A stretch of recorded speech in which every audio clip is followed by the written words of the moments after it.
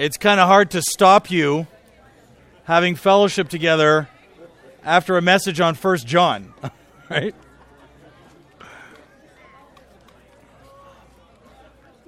But I got to fine each of you a quarter if you don't sit down in the next 10 seconds,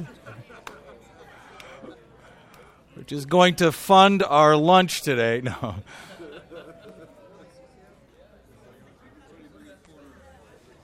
All right, let's get started. Thank you, Brother Ken, for a marvelous message. You know, one of the blessings of a conference like this, for the speaker in particular, is to be able to listen to someone else, to not just have to hear the sound of my voice. And I can speak for my wife and daughters that I'm sure they're very happy that they're not only listening to Daddy and their husband speak as well. So thank you, Brother Ken, for that marvelous ministry. I look forward to the rest of it. As I whispered to him when he was handing me the mic, it was wonderful ministry, but challenging as well, as it should be. It shouldn't just be the sun that's making you a little uncomfortable in your seats today, as the Spirit of God wrestles with your heart. I did misquote something last night. Let me clarify that. Ken, thank you for bringing that out. I misquoted the number last night. When I time myself, it takes me 60 hours to read the Bible, about 45 hours the Old Testament, 15 in the New. No single book should take you more than 2 hours. Now, you've been assigned one of what I call the 15-minuters. The 1 John is one of those 15 minutes. So you could read 1 John twice in the same amount of time as you can watch one of your hideous sitcoms, right? So trying to think about that, making that a weekly event together. But one of the things, of course, that we're hoping to challenge you this week is in your study of God's Word and in the reading of it. As I frequently said, and I know I've said it even at this conference before, I had the privilege this morning of taking a beautiful run out to Mirror Lake. I don't know if you've had a chance to get out there early in the morning. It's very aptly named Mirror Lake. Now, I'm not Ricky, so I can't take photos like Ricky, but I tried to take a picture this morning, and you couldn't really tell if the mountain was above the lake or below, or in the lake because of the reflection. But I always think of that person who goes down to the lake with their sieve, you know, the colander, whatever it is you rinse your Kraft macaroni and cheese in, and he's dipping his sieve into the water, and every time he dips it in, the water flows right out. And someone comes up to him and says, "Dude, don't you know you're never going to capture any water that way?" And he says, "You're absolutely right, but look how clean the sieve is." Right? And so sometimes you might feel that the Word of God, as you read it, kind of goes through your head and goes right out. And I didn't remember the sentence I just read. And that may have an impact. That may happen to you. But let me reassure you, as it's going through, it's cleaning your head. And all of us need our heads cleaned very regularly. So we trust the study of God's Word will encourage this week. Let's turn to Isaiah, please. Hopefully each of you have been given one of the handouts that we have for the week. Please keep it for the whole of the week. As you can see, we've got 7 different messages outlined there, Lord willing, for the 6 mornings and 1 evening assigned to me. But before we dive into it a little bit more, let's read a few verses together from Isaiah chapter 1. Isaiah chapter 1, verse 1. The vision of Isaiah, the son of Amoz, which he saw concerning Judah and Jerusalem in the days of, and these are the 4 kings that he prophesied during their reign, Uzziah, Jotham, Ahaz, and Hezekiah, kings of Judah. Hear, O ye, O heavens, and give ear, O earth, for the Lord hath spoken. And you stop right there for a moment. You think, okay, this is the book of Isaiah, right? This is the book that I'm sure most of you can quote portions of it. Beautiful pictures of the Lord Jesus, marvelous times. Often we seem to relegate the book of Isaiah to the Lord's Supper. Not that that's a bad thing, of course. It's a wonderful thing to read it there, but we often don't read outside the Lord's Supper. You think, let's start on a very encouraging note, shall we? I have nourished and brought up children, and they have rebelled against me. We're barely into verse 2. And Isaiah is, if you will, laying into his people appropriately. The ox knoweth his owner, and the ass his master's crib, but Israel doth not know, my people doth not consider. Ah, sinful nation, a people laden with iniquity, a seed of evildoers, children that are corrupters. They have forsaken the Lord, they have provoked the Holy One of Israel unto anger, they are gone away backward. Isn't this uplifting? Why? Okay, that was a joke. You're allowed to laugh at those, okay? Why should ye be stricken any more? Ye will revolt more and more. The whole head is sick, and the heart faint. From the sole of the foot even unto the head, there is no soundness in it, but wounds and bruises and putrefying sores. They have not been clothed, neither bound up, neither mollified with ointment. Your country is desolate. Your cities are burned with fire. Your land, strangers devour it in your presence, and it is desolate as overthrown by strangers. I'm rather thankful that the book of Isaiah doesn't end right there. That would not be a particularly encouraging note. But let's just move over a few verses. Come to verse 16. Wash you, make you clean. Put away the evil of your doings from before mine eyes, and cease to do evil. Learn to do well, seek judgment, relieve the oppressed, judge the fatherless, plead for the widow. Come now, let us reason together, saith the Lord. Though your sins be as scarlet, they shall be as white as snow. Though they be red like crimson, they shall be like wool. And in there we have this beautiful balance that we see throughout the prophets. For those who weren't here last night, what we plan to cover are the major prophets and a couple of minors as a bonus towards the end of the week. Not, as I mentioned last night, they're not major because they're better. They have the same God, but major because their books are longer in the Old Testament. And we noted last night that there were 5 major themes of all of these prophets. God is holy. We are sinful. There is judgment for sin. A Messiah is provided. And there's a future restoration of his people under the reign of that Messiah. And we're going to see different colors and flavors of those 5 lessons. We're going to learn a little bit more about the precision of God in trying to reach out to his people. We're going to learn a lot about his patience. I was enjoying listening to that last message, as I trust you were, thinking about how often have we offended the Lord and offended our families and offended the loved ones in our assemblies. And yet the patience of God persists. It's marvelous. Shall we continue in sin that grace may abound? God forbid.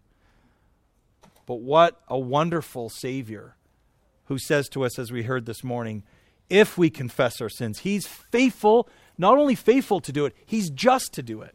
He has the authority to do it, to forgive us our sins. And so today I want to think with you a little bit about the book of Isaiah. Lord willing, tomorrow we'll look at Jeremiah. Tomorrow night we'll look at Lamentations. There's so much, of course, that we could say about this approach, as we mentioned last night. I really just want to sort of hit the tops of the trees. We'll dive down a little bit here and there, read a few portions, because very often we don't get that balcony view of each of these books of the Scriptures. And one of the things to note, of course, as we go through are going to be the names of the individuals even that wrote these books. You know, it's marvelous, isn't it, how this is God's Word. This is not Isaiah's word. I want to be careful how I say that because we want to make sure that we retain what the Scripture teaches us. I like to think of it this way. When God breathed the Word of God, when he wrote, if you will, the Word of God, it's his precise words that he wanted recorded on the page. But in demonstrating his love for humanity, he did so, if you will, with different pens. You know how you have a certain kind of handwriting? You know, when we go to medical school, they teach us how to write badly. That's basically how it works, right? But, you know, if I use a black pen or a blue pen or a thick pen or a thin pen, it's still my handwriting, but you note that there are some differences based on the kind of pen that's used. And so it is in the Word of God, that the Lord beautifully uses the pens of these different individuals.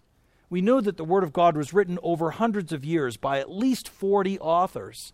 Really, ultimately, as we say, one author, the Lord himself, but he was able to use those pens. And so it's marvelous to see examples of that. We think of Paul as a tremendous thinker, right? Some would say that if the Apostle Paul lived today, he would have the equivalent of at least 2 PhDs. And the Lord used him to write, "He knew no sin," speaking of the Lord Jesus. Peter, what do you think of Peter? You think of sort of an action man, right? He's the fisherman, he's cutting people's ears off. Like he's just, he's trying to, he's a goer, he's a doer. Let's go, let's do this, let's do that. What did he say of the Lord Jesus? He did no sin. And then we've been hearing about the Apostle John, the one who rested on the chest of the Lord himself, who defines for us this beautiful link between intimacy and revelation. It's no wonder he wrote the book of Revelation. What did he say of the Lord Jesus? In him was no sin. Now, those are three factual statements regarding the sinlessness of the Lord Jesus. They were all originated by the Word of God himself. But see how the Lord used different pens to influence the way that was stated. It's beautiful, isn't it? And so we're going to see that as we go through, because we're going to note how Isaiah's prophecy was quite different than that of Jeremiah. Isaiah, and the Lord bless us, even as we share ministry this week and in the various conferences and within your own assembly, we know that not every speaker is the same. We're thankful for that, aren't we? And that's one of the reasons why I believe we practice the New Testament principles the way we do, is that there is that balance. And there are those who are, the John the Baptist type, right? They'll go and eat locusts and come out there and yell sort of fire and brimstone, and if you will, the Elijah types. And we'll talk a little bit about Elijah this year, this week, who is, so forceful in the way he spoke. And Isaiah was a little bit like that. Isaiah had a tender side to him that we see in his friendship and relationship with King Hezekiah. But by contrast, there's Jeremiah, the weeping prophet, who is so tender and soft, and yet still could speak forcefully to the people when they were captured in their own sins. And so it's beautiful how we see even, again, amongst these prophets. And sometimes if you just say, let's just study Isaiah chapter 6, you might not see that big picture of how the Lord uses these different individuals. And so hopefully we'll see some of that as we go through. So in your handout here, we've listed various verses that we'll come to read in a few minutes. But I hate to put priority on any books, but when people think of finding pictures of the Lord Jesus in the Old Testament, they very often come to the book of Isaiah, don't we? And we'll look at some of them as we go through. So he's often thought of the beloved of the prophets because of this beautiful imagery that we see of the Messiah here throughout the book of Isaiah. But let's read a couple of portions together to help us see and understand this book a bit better. Come with me to chapter 2, please. And we'll do, as I say, a little tops of the trees to get the flavor of the book. And you may not realize until we do this how many of those verses that you've heard quoted in so many ways are all within these 66 chapters. Chapter 2, verse 1, the word that Isaiah the son of Amoz saw concerning Judah and Jerusalem, and it shall come to pass in the last days that the mountain of the Lord's house shall be established in the top of the mountains, and shall be exalted above the hills, and all nations shall flow unto it. You can tell now that we're looking further ahead. Remember we mentioned last night that there's some prophecies that immediately occur, and others that occur in the near future, and others that occur in the distant future. And we commented, remember, that like those two mountains that you see in the distance look like one mountain, that often these prophets couldn't distinguish between the first coming of Christ and his suffering and his glorious return when he establishes his millennial and ultimate reign. And so often these two are intermixed together, which is why it's I think, very good for us as we study this to recognize that phenomenon, because we're so built chronologically, right? We always think that we have to put everything in time order, and sometimes in some of these prophets, their chapters, you wonder why they're in that order, but it was God-designed order because they're not necessarily chronological. Because remember, we're dealing with a God that is not bound by time, right? I mean, I know there's one or two sports fans here, right? So you know what it's like when you're in the middle of the game, the clock is defines the game, right? I mean, half of football is clock management, isn't it? And it's all about, because you're living in that zone. You can't step out of that. You can't turn the clock back. Well, I guess if the referee, you can ask them to turn the clock back. But in general, you can't do that, right? You're bound by that. That's what our life is like in a sense. But there's no timeouts, right? There's no 2-minute warning. I mean, the clock is constantly moving. But we deal with the Lord Jesus. And in that beautiful vision that we'll talk of in Daniel, remember when he saw the man standing above the river? Doesn't matter how cold or hot the river was, right? As he stood above it. What's that to say? When your feet are above the water's flowing, time is going past, and it doesn't touch him. Are you thankful today that you have a God who's not touched by time. Because there isn't a single person here today who isn't touched by time. I mean, look at my head. It's definitely grayer than it was last year, right? I mean, we are all touched by time. But Jesus Christ the same yesterday, today, and forever. So, back to verse 3. And many people shall go and say, Come, ye, and let us go up to the mountain of the Lord, to the house of the God of Jacob, and he will teach us his ways, and we will walk in his paths. For out of Zion shall go forth the law, the word of the Lord from Jerusalem. And if you've ever been to New York City and gone to the United Nations headquarters, you can read these words etched in stone at the second half of this verse. And he shall judge among the nations, and shall rebuke many people. And this is what's written there. And they shall beat their swords into plowshares, and their spears into pruning hooks. Nation shall not lift up sword against nation, neither shall they learn war anymore.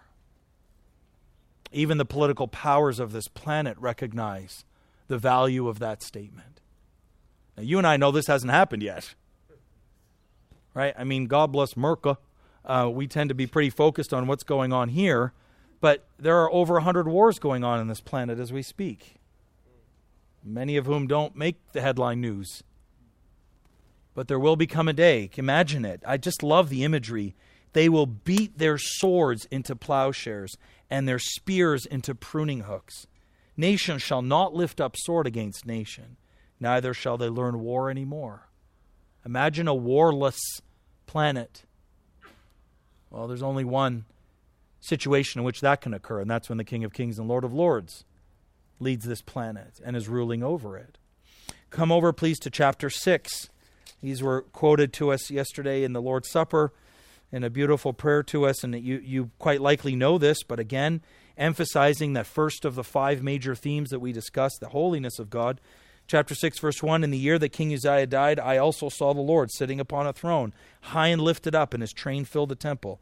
Above it stood the seraphim. Each had 6 wings. With the 20 he covered his face, with the 20 he covered his feet, and with 20 did fly. And one cried unto another, said, Holy, holy, holy is the Lord of hosts. The whole earth is full of his glory, which of course we get to see more of this week. It's hard not to appreciate the glory of the Lord here, isn't it? I was privileged this morning getting up pretty early for my run that I had no one around me, and it was completely quiet around the falls this morning and through almost the whole of the trail to Mirror Lake. And at one point, I literally just stopped and said, my Lord made this. The whole earth is full of his glory. And the posts of the door moved at the voice of him that cried, and the house was filled with smoke. Then said I, Woe is me, for I am undone, because I am a man of unclean lips, and I dwell in the people of unclean lips. So there again, theme 2, recognizing our own sinfulness. For mine eyes have seen the King, the Lord of hosts. Then flew one of the seraphim unto me, having a live coal in his hand, which he had taken with the tongs from off the altar, and he laid it upon my mouth, and said, Lo, this hath touched thy lips, and thy iniquity is taken away, and thy sin purged.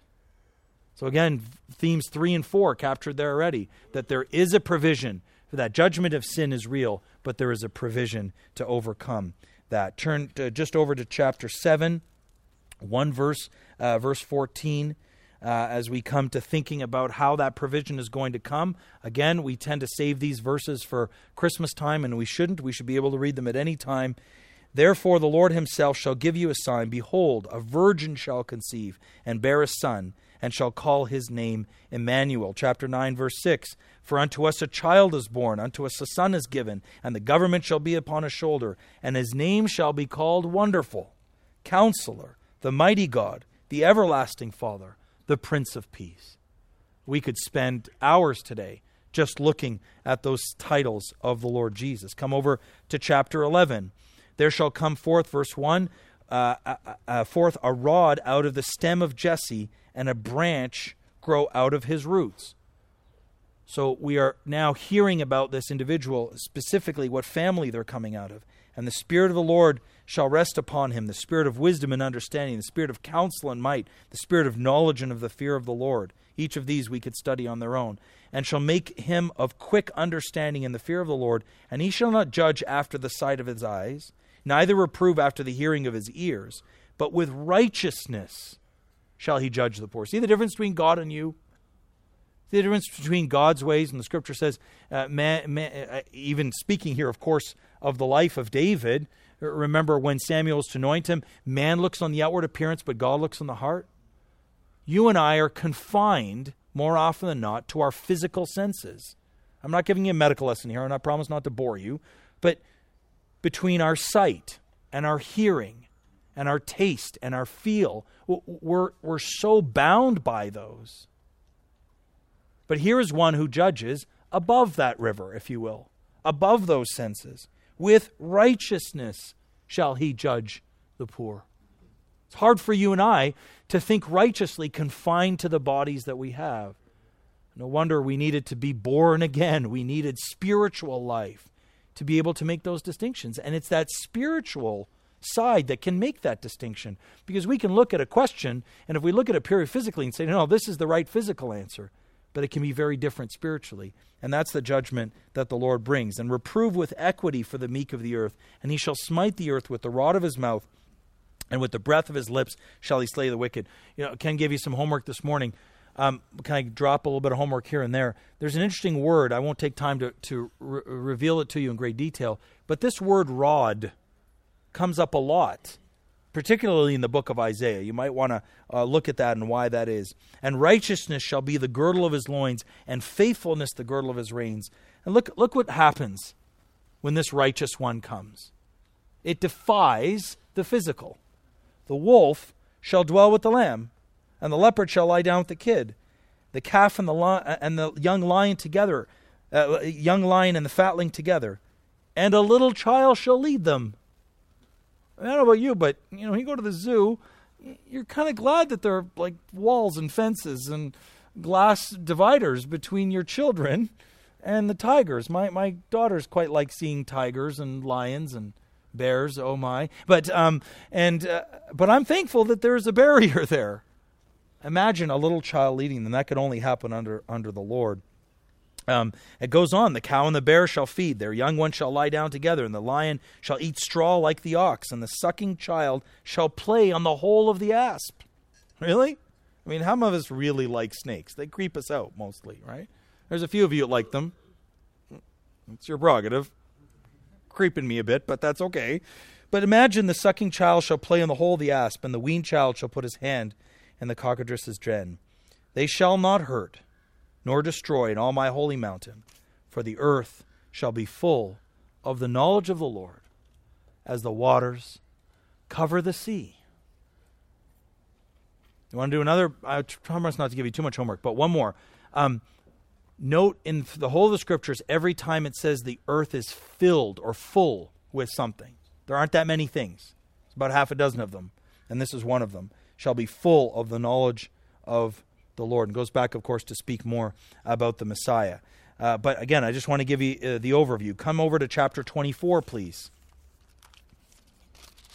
We'll put this all together in a few minutes. Chapter 24, verse 1. Behold, the Lord maketh the earth empty, and maketh it waste, and turneth it upside down, and scattereth abroad the inhabitants thereof. And it shall be with the people, so with the priest, as with the servant, so with the master, as with the maid, so with the mistress, as with the buyer, so with the seller, as with the lender, so with the borrower, as with the taker of usury, so with the giver of the usury. The land shall be utterly emptied and utterly spoiled, for the Lord hath spoken his word. And I chose these verses to include because it reminds us that the inequities of life that we might see now between the rich and the poor, those that have not, those that have authority and those that have not authority, can be equaled and leveled because of our Lord. We put so much stock now. I even tried to teach our residents and fellows. I had the privilege of being our postgraduate dean, and just last week I welcomed our whole new crew of residents and fellows. They always start July 1st. Don't go to a teaching hospital the first week of July. Sorry, did I say that? Are my thoughts being broadcast? But so I welcomed them, and I reminded them. I said, your CV is important. What you achieve, the papers you write, the degrees that you have are important. There's only one place in the world you are indispensable, and that's at home. And our world so often puts such great importance on not really who we are, but what we've done. And someone introduces themselves to you and they just want to tell you about all the accomplishments they have or all the positions they have. That's what you do. That's not who you are. The Lord is not interested today in your position and standing before men and women. He's interested in you. Not what you've done or accomplished, but who you genuinely are.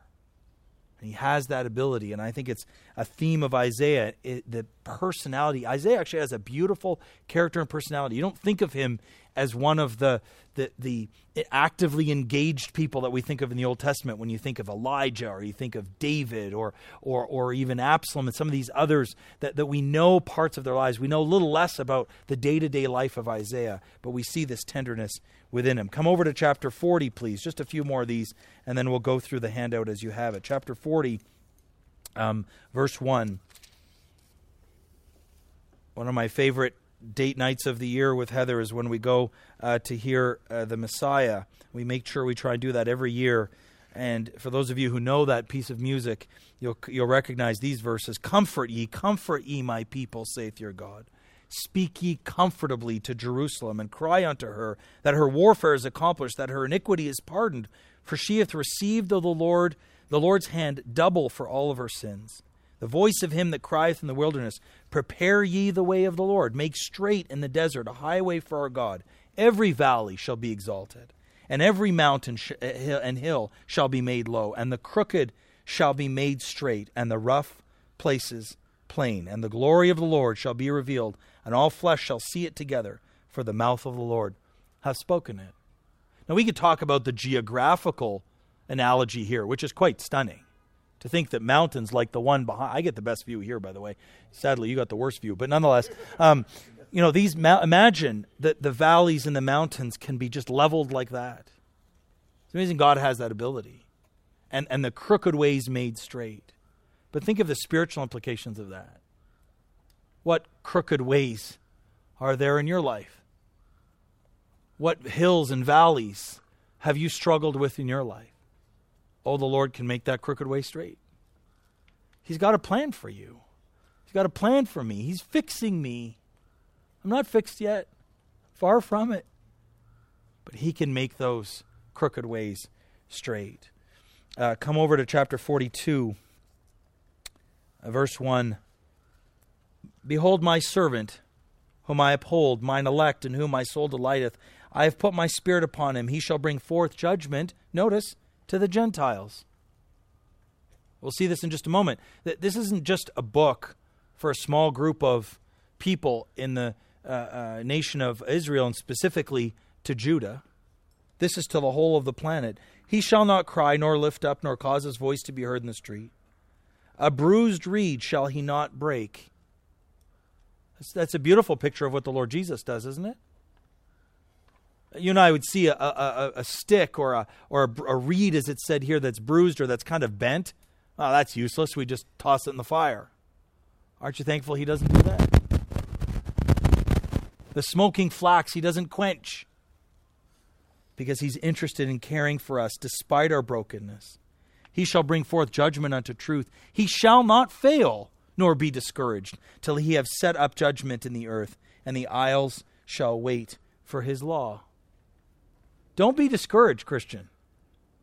He will reign. He won't fail. I'm not going to get political, of course. It's a tough time to get political with all that's going on in our country and across the world. But imagine a leader who doesn't fail. Imagine one who will indeed achieve all that he set out to do. That's the kind of leader that we have. Well, time's going quickly, so it breaks my heart not to read Isaiah 53, but you know these verses so well. As I mentioned, don't just save them for the Lord's Supper, please. Please read them at other times. But come over to Isaiah 61. We'll just read two more portions. 61, verse 1. The Spirit of the Lord God is upon me, because the Lord hath anointed me to preach good tidings to the meek. He hath sent me to bind up the brokenhearted, to proclaim liberty to the captives, and the opening of the prison to them that are bound, to proclaim the acceptable year of the Lord comma. I'm not saying that the Lord wrote with commas, right? I hopefully you understand that. And the day of vengeance of our God. For those of you who understand what I'm saying, you know why I'm focusing on that comma, right? Because that's where we are right now. These are the words that the Lord Jesus read when it was his turn. Oh, coincidence, right? That it was his turn to read this portion in the synagogue or in the temple that day. And what does he read?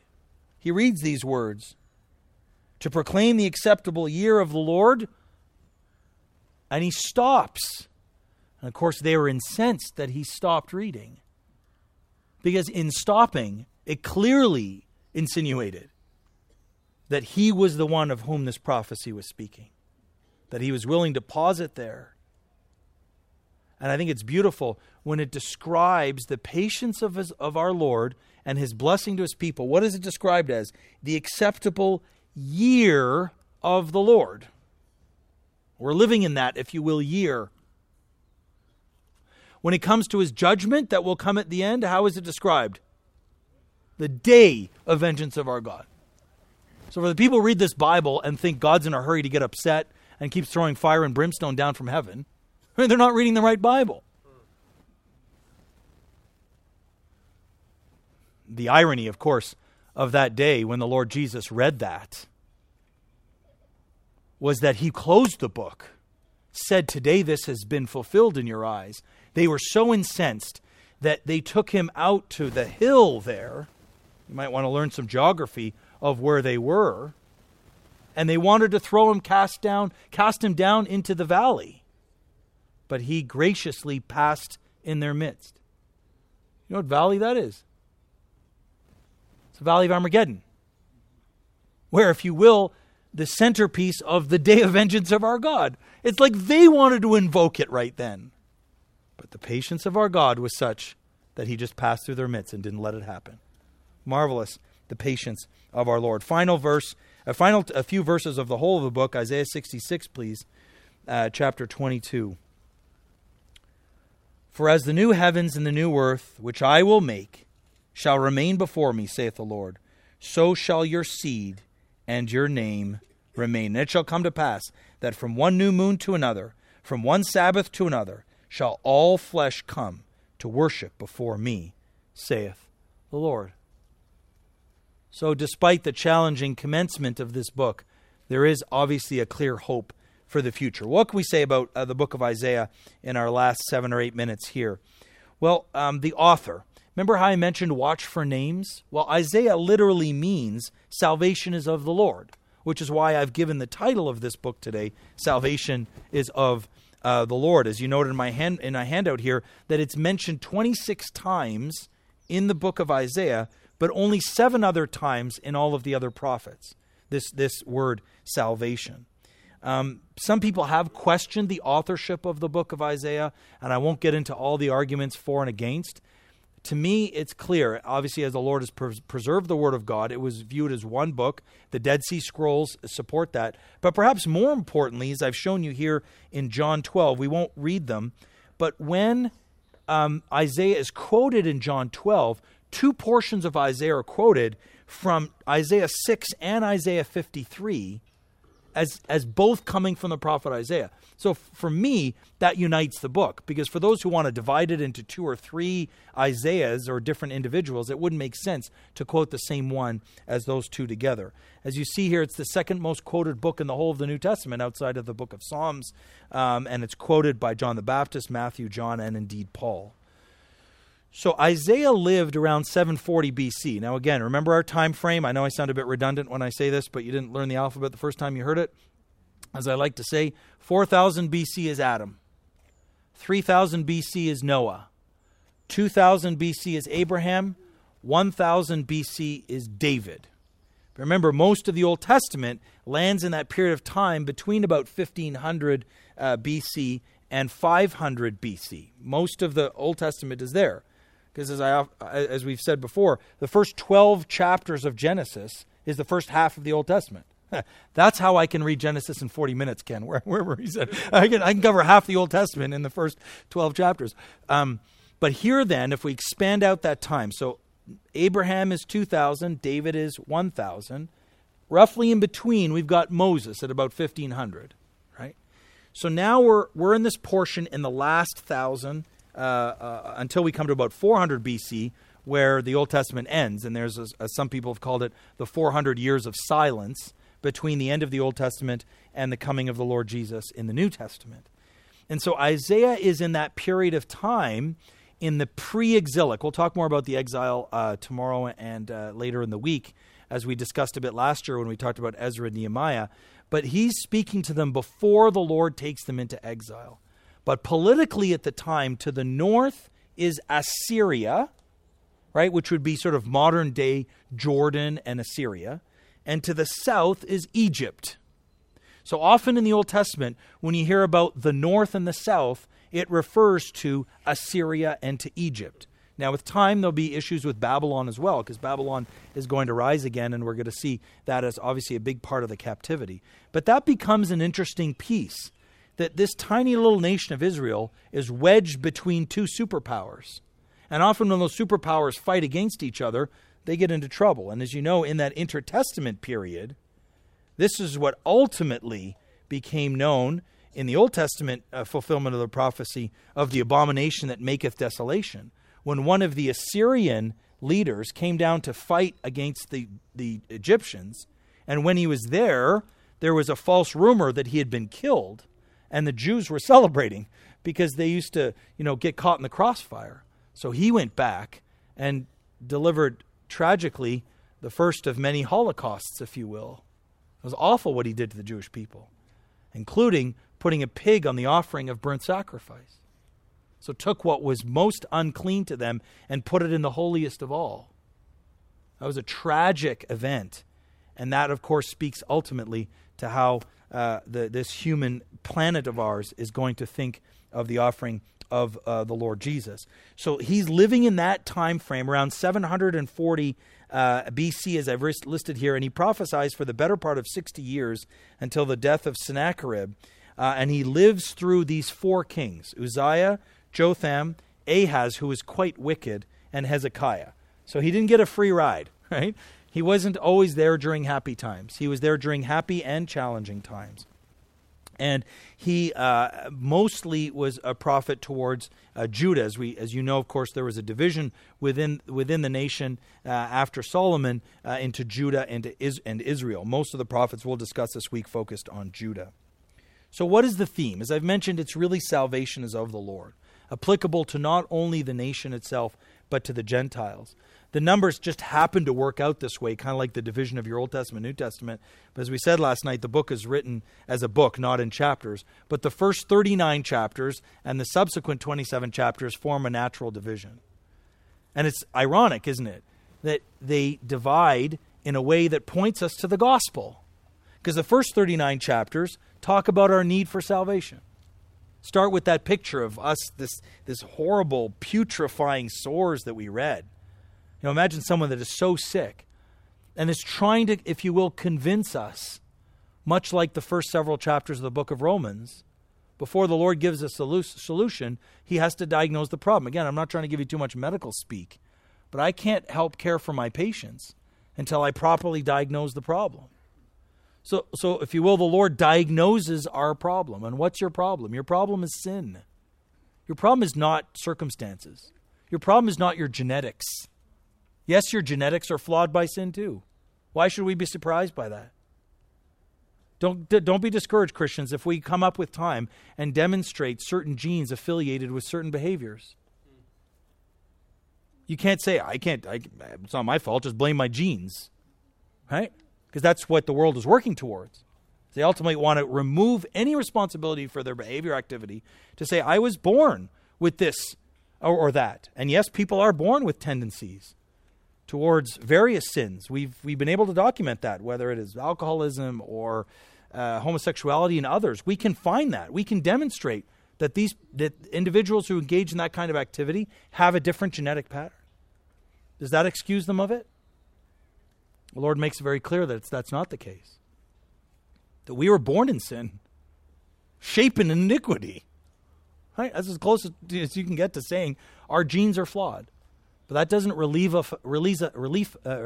us of that responsibility. And so the Lord wants to make it very clear, kind of like the methodical argument that is made in the book of Romans, which is so clear, saying, look at all the different ways you are guilty. You're guilty this way, you're guilty that way, so that literally when the defendant or the defendant's lawyer stands up, they got nothing to say because the plaintiff has made the case already.